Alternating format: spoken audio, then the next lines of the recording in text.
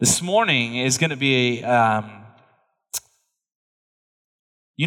you read the Word of God and you study it all week, and then you come and you go, the Lord's going to speak through the message. And the Lord's going to speak through His Word. And this is one of those Sundays in which I think He had us read this passage for a specific purpose, obviously. But God, as we've been praying and fasting, some of us have been fasting through our Awaken series, 30 days of prayer. We're on day 15. If you're behind, that's okay. Catch up, but it's okay. But we're on day 15 of Awaken. And God is beginning to awaken His people to the beauty of His Word, the truth of the gospel. It's a great day to be at Northwest. Amen? Amen. And we're excited about what today holds. We're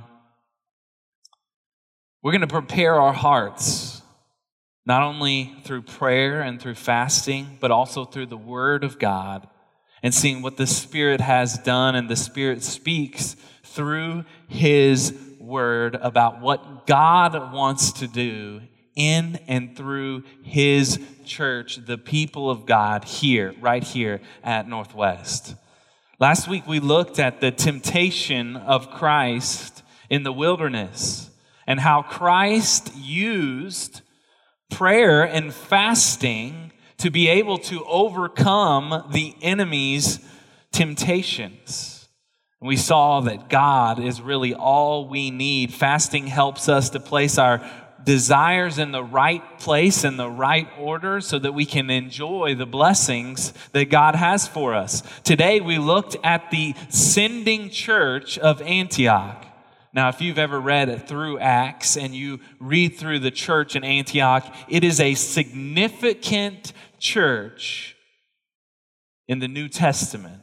The first 12 chapters really deal with Peter and the Jerusalem church. And then all of a sudden in Acts chapter 13, there's a switch and we start to deal with Paul and the Gentile church. And this is the beginning of the gospel going to the Gentiles, the first church of the Gentiles. And guess what? They are a sending church. They seek the face of God. They are people who are deeply committed to the Word of God, and they are Spirit-filled, as we'll see in this text this morning.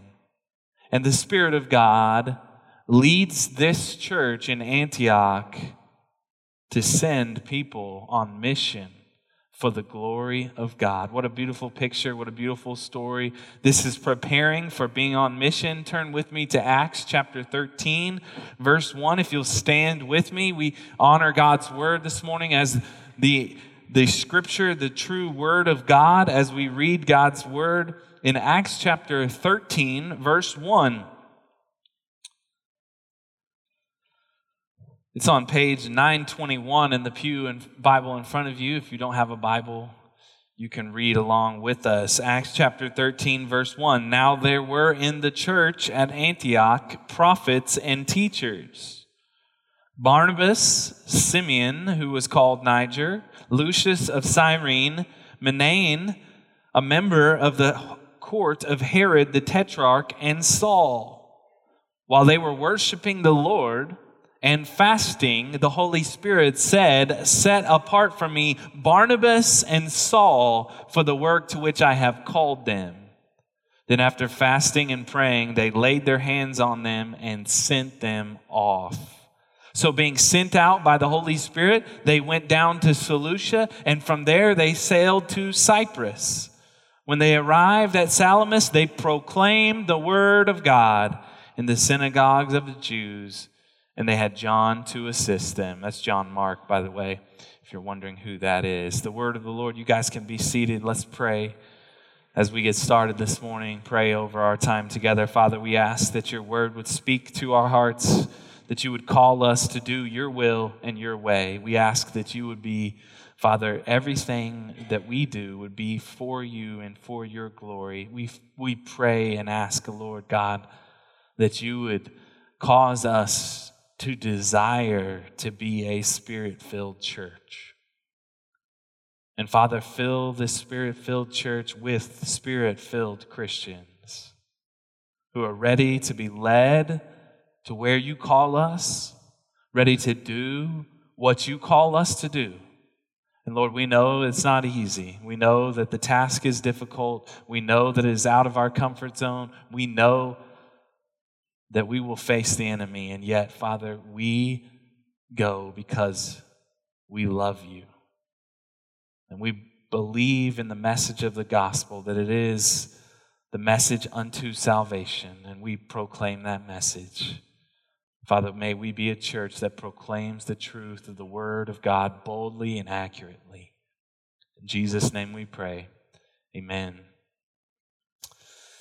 I don't know if you know this, but Jordan and I went to Tulsa right after school. I finished, graduated, had my first job, real job, okay? Not just lifeguarding or doing camps in the summer, but my first job. We graduated school and we got married all within like a 2-week period, okay? So it was kind of a big deal. We went to Tulsa, and I can remember about midway through our time there, I was only there about a year and a half, but about midway through our time there, an accounting firm called me into the office. I was working for an accounting firm, and one of the guys called me in the office and said, "Son, we're sending you." I said, "What? What are you talking about?" He said, "We're sending you to Oregon to one of our clients to do an inventory count." I said, what does that mean? I don't even know what that is, right? And he said, "Son, you're going to go count trees." So, the new guy who just graduated college goes to Oregon to count trees. I'm a little nervous. I've never gone to this place, done this thing. I've really never done this before. So I'm like, "Jordan, why don't you come with me and be my moral support," right? And so we're newly married, and she's coming with me, and I'll work that week, and we can go visit some sites on the weekend. So we booked this flight, right? Company pays for it. We get this hotel room. Company pays for it. We get a rental car. The company pays for it. And we drive to this tree farm. I drive to the tree farm, and I get out, and they hand me this sheet, and they say, "All right, son, you're going to count these 2 type of trees." And I kind of look at the sheet, and I kind of look back at the guy, and I'm going, this isn't very much. And he's like, "Well, this is what we have inventory of. You're supposed to count." And I looked at the sheet, and I was like, "You want me to count 100 trees? No lie, you flew me all the way out here, paid all this money to count to 100? Like literally, that's what I did. I was thinking, I am sent for this? What was the purpose of that, right? Other than just to pay a lot of money, and you're paying me a lot of money just to come out here and count 100 trees. Around that time, Jordan and I felt a call that the Lord may be sending us overseas. It would be to Thailand. We didn't know at the time, but the Lord would be leading us to a place that we had never been, to do something that we have never done before. Only this time, the purpose was so much greater than counting trees. You see, this village in Thailand that God would lead us to was called the Kun people, a group of people, about 7,000 people living in 3 villages in the middle of Thailand, and they had 0% Christians. That means there was no known Christians at the time in which we went, according to the statistics.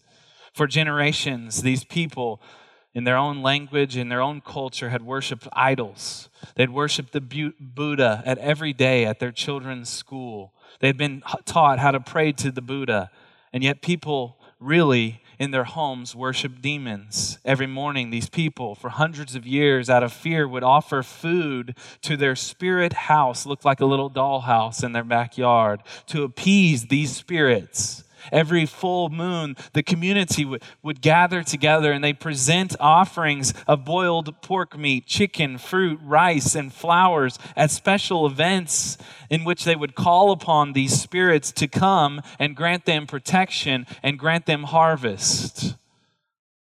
We didn't know at the time, and yet the Spirit of God was sending us to proclaim a message of the gospel to a people that did not know the gospel, to proclaim the word of God to a people in which it had never gone before.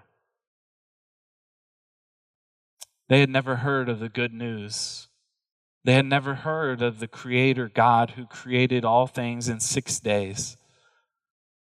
And they had never heard of this God who would love His creation so much that He would send His Son to die on a cross for them.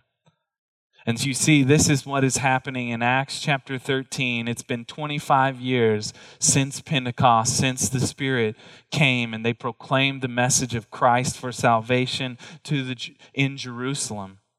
The church has exploded on the scene. The church has grown. It has developed. The church has gone from Jerusalem into Judea. It has gone from Judea into Samaria. And now it is going to the ends of the earth. And thus we see in the church in Antioch a Christ-centered church.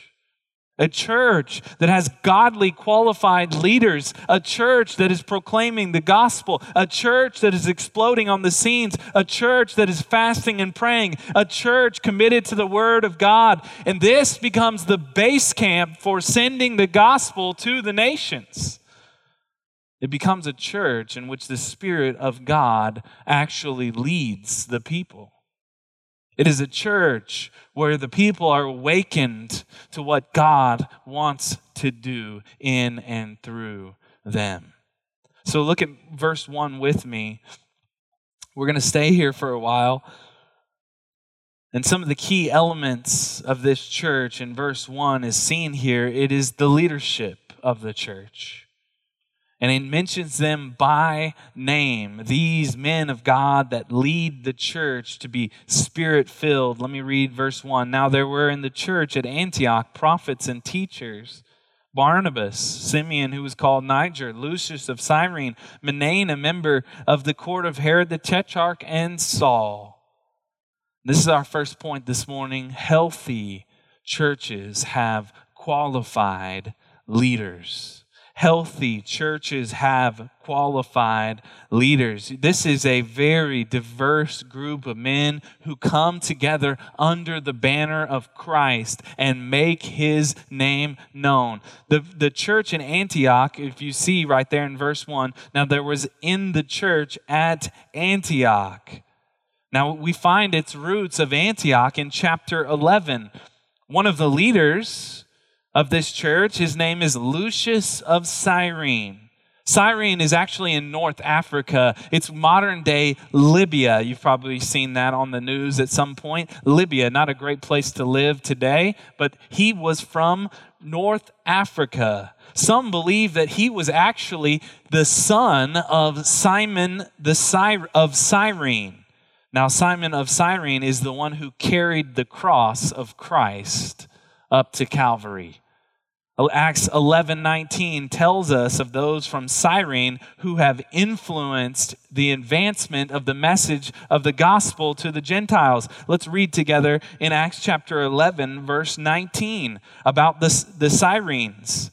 Now those who were scattered because of the persecution that arose over Stephen. Now God is telling us something here. He's telling us that the reason why the gospel is going forth is as a result of God's plan through the persecution of the martyr Stephen. He traveled as far as Phoenicia and Cyprus and Antioch, speaking the word to no one except Jews. So the gospel is going forth. It's going forth only to Jews, but there were some of them, men of Cyprus and Cyrene. There you go, Cyrene, North Africa, who on coming to Antioch spoke to the Hellenists, the Greeks also, preaching the Lord Jesus. And guess what? Verse 21 says, the hand of the Lord was with them, and a great number who believed turned to the Lord. They repented. They turned to Christ. Now, we see the Cyrenes, Lucius, coming up and sharing the gospel. This is the beginnings of the church in Antioch. Now, we have another leader we need to mention. His name is Barnabas. Now, Barnabas, his name means the son of encouragement. He's sent by the mother church in Jerusalem. He's well educated. He's sent from the mother church in Jerusalem to see what this explosion of the gospel is about in Antioch. He's come to make sure that their teachings are biblical, their theology is sound, they are sharing the gospel accurately. He is Jewish, just like Saul. So here we go in verse 22 of Acts chapter 11. The report of this came to the ears of the church in Jerusalem, and they sent Barnabas to Antioch. When he came and saw the grace of God, he was glad, and he exhorted them all to remain faithful to the Lord with steadfast purpose. What a man of God right there. Be faithful with purpose. That's the message of Barnabas. That's encouragement. Be faithful with purpose, church. Be faithful with purpose. For he was a good man, full of the Holy Spirit and of faith, and a great many people were added to the Lord. Now, as a result of not only the Spirit, the hand of the Lord with them, but godly men who are faithful to the Lord, full of the Holy Spirit and of faith, and many people are added to the Lord. Okay, so Barnabas. We see Lucius, we see Barnabas. Now we see another leader in Acts chapter 13. His name is Saul. He's the last one mentioned. We know Saul's story of miraculous transformation from a man who hated the church, who hated the gospel, to a man who finds Christ, gives his life to proclaim the message of Christ. And he will be the one who goes and plants and proclaims the message of the gospel. Barnabas knows that God has chosen Paul as an instrument to the Gentiles, and Barnabas sees this work of God as a movement of God into the Gentiles, and he goes, I'm putting 1 and 2 together here. Paul is chosen to go to the Gentiles. God is moving amongst the Gentiles. We must go and find Paul. So 25, so Barnabas went, chapter 11 of Acts, verse 25, so Barnabas went to Tarsus to look for Saul. And when he had found him, he brought him to Antioch. For a whole year they met with the church and taught a great many people. And in Antioch the disciples were first called Christians. So not only do you have Barnabas, the one who comes from the mother church, you have the Cyrene, Lucius, but you also have Saul, making a pretty big power team here. And you have this other man, his name is Simeon, who's called Niger. It means black or dark. That's what his name means. He's probably from Cyrene as well. Some believe that this is actually Simon himself, the man who carried Jesus' cross, but we're not sure who he is. And then you also have Manaen. Manaen, it gives us a little bit more information about Manaen. He's from the court of Herod the Tetrarch. That means that Manaen is an aristocrat. He hangs out with politicians. He hangs out with rich people. He's highly political official who is now a leader in the church. So you got it all. Former murderers who have been radically transformed. You have the son of encouragement. You have generational followers of Jesus from Cyrene. You have men from all over the world, but all trained in the scriptures, men who uphold the word of God, and they're leading the church well. These men are legit, right? As we would say in today's culture. They were, as Paul says in 1 Timothy, qualified leaders. Later in the established church in Ephesus, there is a term that Paul uses for the Ephesian church. He calls them overseers, elders, or pastors. The word is interchangeable, overseer, elder, and pastor, and it represents the functional role of leaders within God's church. And guess what? Paul has qualifications for these leaders that he lines out later in Scripture. This is what he says in 1 Timothy 3:1.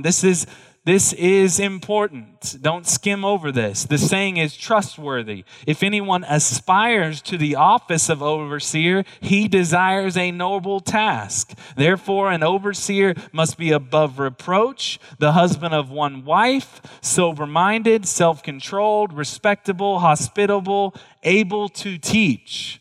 Okay? You can just read through those things, but guess what? This guy is living it out, right? It's not just something that he teaches on the side. This is not just a part-time, when I'm in the church, I'm doing these things, and when I'm out, I'm doing my own thing. No, this is an everyday living life for the gospel. This is his life. Not a drunkard, not violent, but gentle, not quarrelsome, not a lover of money. He must manage his own household well, with all dignity, keeping his children submissive. For if someone does not know how to manage his own household, how will he care for God's church? He must not be a recent convert, or he may be puffed up with conceit and fall into condemnation of the devil. Moreover, he must be well thought of by outsiders, so that he may not fall into disgrace, into a snare of the devil. Guess what the devil wants to get? He wants to take out your pastors. He wants to take out your leaders in the church. And God says, no, these men they are an example to the flock of what we are supposed to do, how we are supposed to live. It is a weighty task for sure. There are churches all over the world with unqualified men in leadership of churches. They're unable to teach the Word of God correctly, and they drag down the entire church. The Lord God speaks to the prophet Hosea about priests and their people. And he says this in Hosea 4:6, "My people are destroyed for a lack of knowledge, because you have rejected knowledge." Talking to the priest. You have rejected the word, the knowledge of truth. I reject you from being a priest to me. And since you have forgotten the law of your God, I will also forget your children. He says later in this passage, like the people, like the priest, like people. Jesus looks at the multitude in Matthew 9 and saw them scattered and saw them really ripped and torn. And he says they were as a sheep without a shepherd. A while back, a few years ago, I preached through the book of 1 Corinthians. If you're familiar with the book of 1 Corinthians, the church is a wreck. It is a mess. There is chaos throughout the book of 1 Corinthians to that church. And never once does he make any reference to a pastor. He never makes any reference to an elder when Paul writes the book of 1 Corinthians. There is no leadership in the Corinthian church. That's a problem. Spirit-filled churches are led by Spirit-filled men of God. In this passage, we see 5 spiritual men, 5 godly preachers and teachers, a motley arrangement for sure. Jews and Gentiles, wealthy and common, all chosen, all controlled by the Spirit of God. But there's a principle here, and we'll see why here in a minute. But the church is always to be led by, and listen carefully, it is to be led by a plurality of godly men. Church is never to be under the leadership of one man who rules alone. There is always to be that plurality of godly leaders in the church. Nowhere in Scripture does it refer to a church with a singular elder or a pastor, or a overseer. The church is best with the plurality of leadership. It is always talked about as a plurality of leadership. The apostles in the church in Jerusalem were a plurality. The elders in Ephesus were a plurality. The appointment of elders in the book of Titus and Crete was a plurality. It always refers to the plurality, and we see this as a benefit. Why? We see it right here in Scripture as we read through these first 5 verses of Acts chapter 13. It's a benefit to Antioch. Why?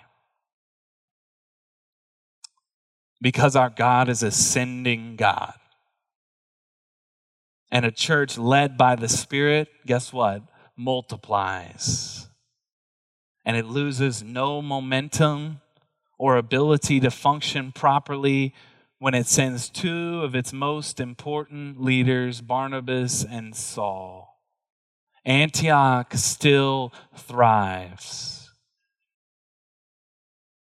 You see, if the church culture is built around one man, when that man leaves or he dies or he gets sick or he falls, the church goes into chaos. Now, I have to address, I could go on and on about this, but I'm not going to. But I have to address the prophets and the teachers as he uses those terminology as leaders. They're referring here as a different aspect of their teaching. Some are teachers, meaning they're expositing the Word of God. They're opening the Word of God and teaching from the Word of God. And some are more prophetic in that they are applying the Word of God into the lives of the people and their situation. A definition of a prophet simply is someone who speaks the Word of God to others. We're speaking the Word of God to others. We're not talking about a lady in heavy makeup with jet black hair on TBN asking you to call in and saying, if you give money, we'll heal you, right? We're not saying that. That's not a prophet, okay? That's a false prophet. We're talking about someone speaking the truth from the Spirit into the life of another person, okay? Prophets never contradict the Word of God. I preached a sermon on 1 Corinthians 14, and prophecy does 3 things. It builds up, it encourages, and it consoles, okay? Builds up, encourages, and consoles from 1 Corinthians 14. Good pastors do all of these things according to the Word of God and applying it into the life of others. These men are prophets and they're teachers. Do your best to present yourself to God as one approved, a worker who has no need to be ashamed, rightly handling the word of truth. That's 2 Timothy 2:15. That's what we live by in our leadership and what we do as pastors. We rightly handle the word of truth, okay? So good thing. We are done with verse 1. Thank you very much. We are done with verse 1.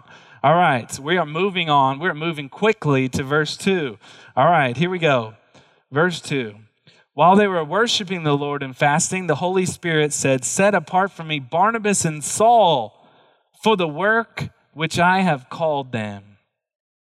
Now I want you to zoom in or look really closely at what they're doing while they were worshiping the Lord. Some of your translations, the NASB and the King James Version, they say ministering to the Lord. Okay, I like that translation. The word connotates some type of ministering or office, or what they're doing is they're working for the Lord. The thought here is these church leaders are leading the church to look to God because they themselves are looking to God. They're ministering to the Lord. Have you ever wondered what the duty of a leader in the church is? Do you think we just kind of sit around and eat bonbons 6 days a week and then come on Sunday and just preach the sermon, right? Some people think that. I've heard that before. But this is what we are to do, to minister to the Lord. What does that mean? To serve the Lord, to fast and to pray. And how is the Lord served? He is served in the dissemination of His word and in prayer. That's what Acts chapter 6 is about. The apostles said we have to give ourselves continually to prayer and the ministry of the Word of God. We have to preach the Word. We have to teach the Word. We have to apply the Word into the life of people. And oh, by the way, we need to be praying. We need to spend time with the Lord. We need to have fellowship and relationship with the Lord. So when we speak, it is not from us. It is from the Spirit of God in us. And in a meeting I was at about 4 years ago, someone said, it's the job of the pastor to serve the people. And I said, I'm sorry, but I'm here to serve the Lord. And in the process of serving the Lord, I'm going to serve you as a servant leader. But I'm not here for you. I'm here for the Lord. And out of my love for Him and my service and my devotion to Him alone, that is what overflows into the life and the love of others and God's people in His church. And I'm not here to serve people because then I would be tempted to compromise the message of truth, to be liked by people. You see, what the passage is saying here is they're worshiping the Lord. They're ministering to the Lord. Leaders, godly leaders, serve the Lord. They're offering their service and teaching the Word of God, an act of worship, spending their time in prayer. They're giving to the church what it really needs, the truth of the Word of God and the application of that truth. And out of this act of worship, through the teaching of the Word and the prayer, the church is led by the Spirit of God. Verse 2, while they were worshiping, ministering to the Lord and fasting, the Holy Spirit said, "Set apart for me Barnabas and Saul for the work to which I have called them." I love reading that because I read that and I go, well, what is the work that you've called them to do? Where are they to go? What strategy do they have? What strategy do you have, Spirit? What should we do? It doesn't say. It's so interesting. When a church is led by the Spirit, oftentimes it's led by the Spirit, not by man's strategies. Healthy churches are led by the Spirit. This is point number 2 this morning. Healthy churches are led by the Spirit. Notice, who does the Spirit take? Barnabas and Saul. We'll see that they're probably some of the best. I don't know about these other 3 guys, their character and their ability to teach, but we know Saul and Barnabas' ability was high. The Spirit takes the first and the best. The principle of first fruits. It's not, we need this person, or what about our church? It's not about our community group or our momentum, but it's set them apart for the work that I have them to do. The Spirit is doing what the Lord wants to further His kingdom, to send His messengers out to proclaim the gospel where it has not been proclaimed. Now, don't get me wrong, Spirit-led churches are always baptizing. There's always an addition to their number. Why? The Spirit is moving. The word is being proclaimed. But Spirit-led churches are sending churches. Galatians 5 talks about what it means to walk in the Spirit. Ephesians 5 talks about being filled with the Spirit.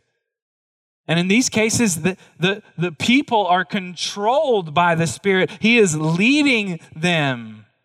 Because they are completely reliant upon Christ in faith, they are denying the fleshly desires of this world. As Ephesians 5:24 says, and those who belong to Christ have crucified the flesh with its passions and its desires. It's a Christ-centered individual.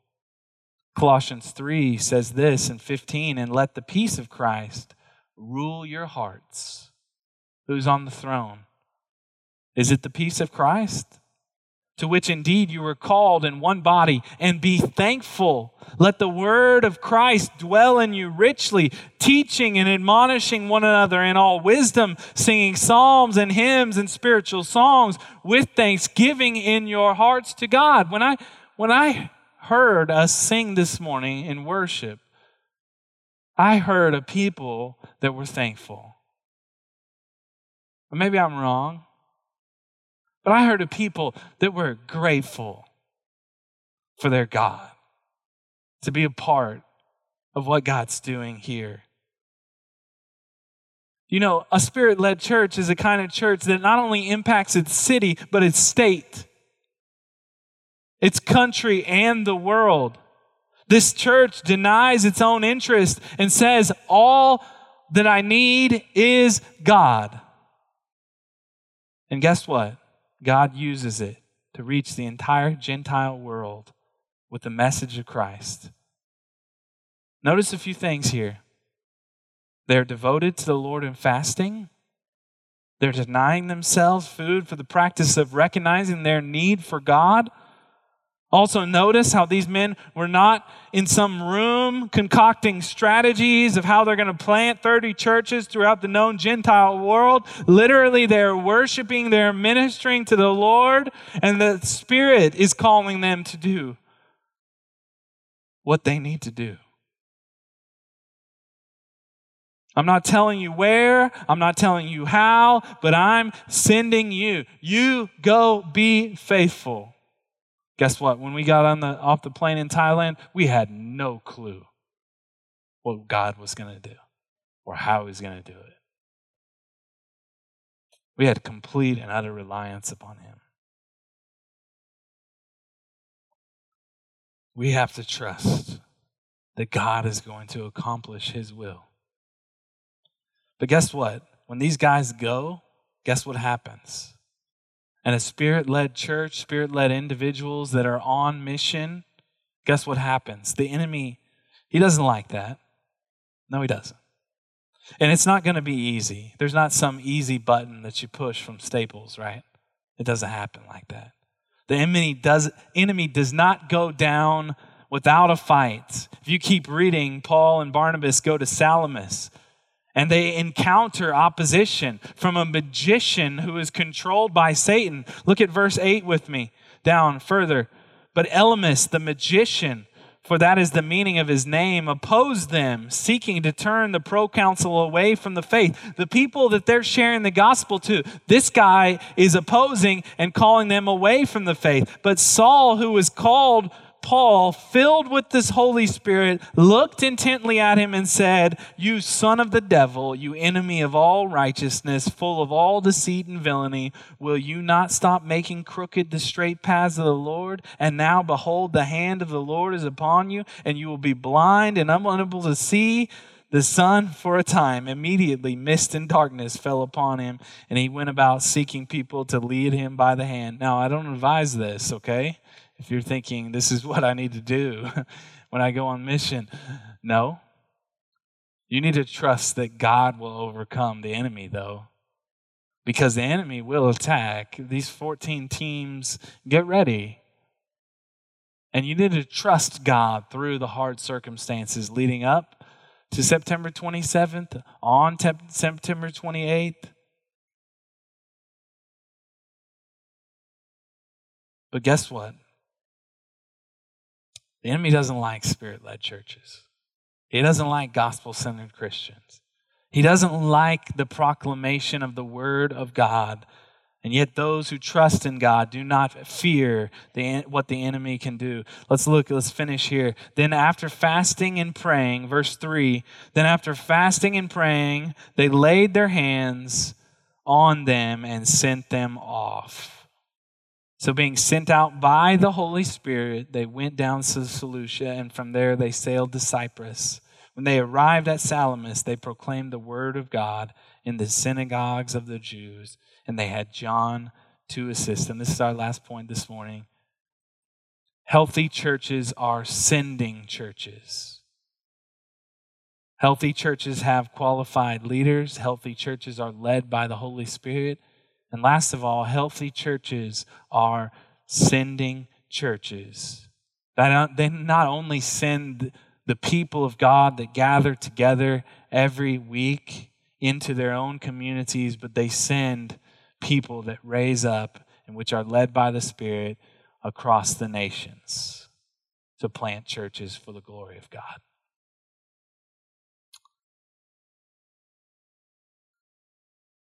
Paul and Barnabas are those people. They proclaim the word of God. They go throughout the whole island. And guess what? Before they go, the whole church comes around them and they fast and they pray and they lay their hands on them to send them out. Now, we do this. We've done this often recently at the commissioning at the end of our services, which we lay our hands on our people and we send them out. If they're going for a short term, for a long term, community advance, whatever the ministry is, we're sending them out in a sign that we agree that the Spirit is leading them to proclaim the message of the gospel. A better translation actually than sending them out is actually they let them go. And this is the sending church, right? You're not keeping, you're not holding on to, but you're willing to give because you know how much God has given to you. And you know the ultimate goal is to produce believers that worship the Lord God Almighty. Northwest is ripe to be a sending church all over the world. We are in a position to be a church that sends. I'm not talking about 1 or 2 missionaries overseas. I'm talking about hundreds of missionaries overseas. And we begin today with 14 groups that are going throughout our city for many mission trips.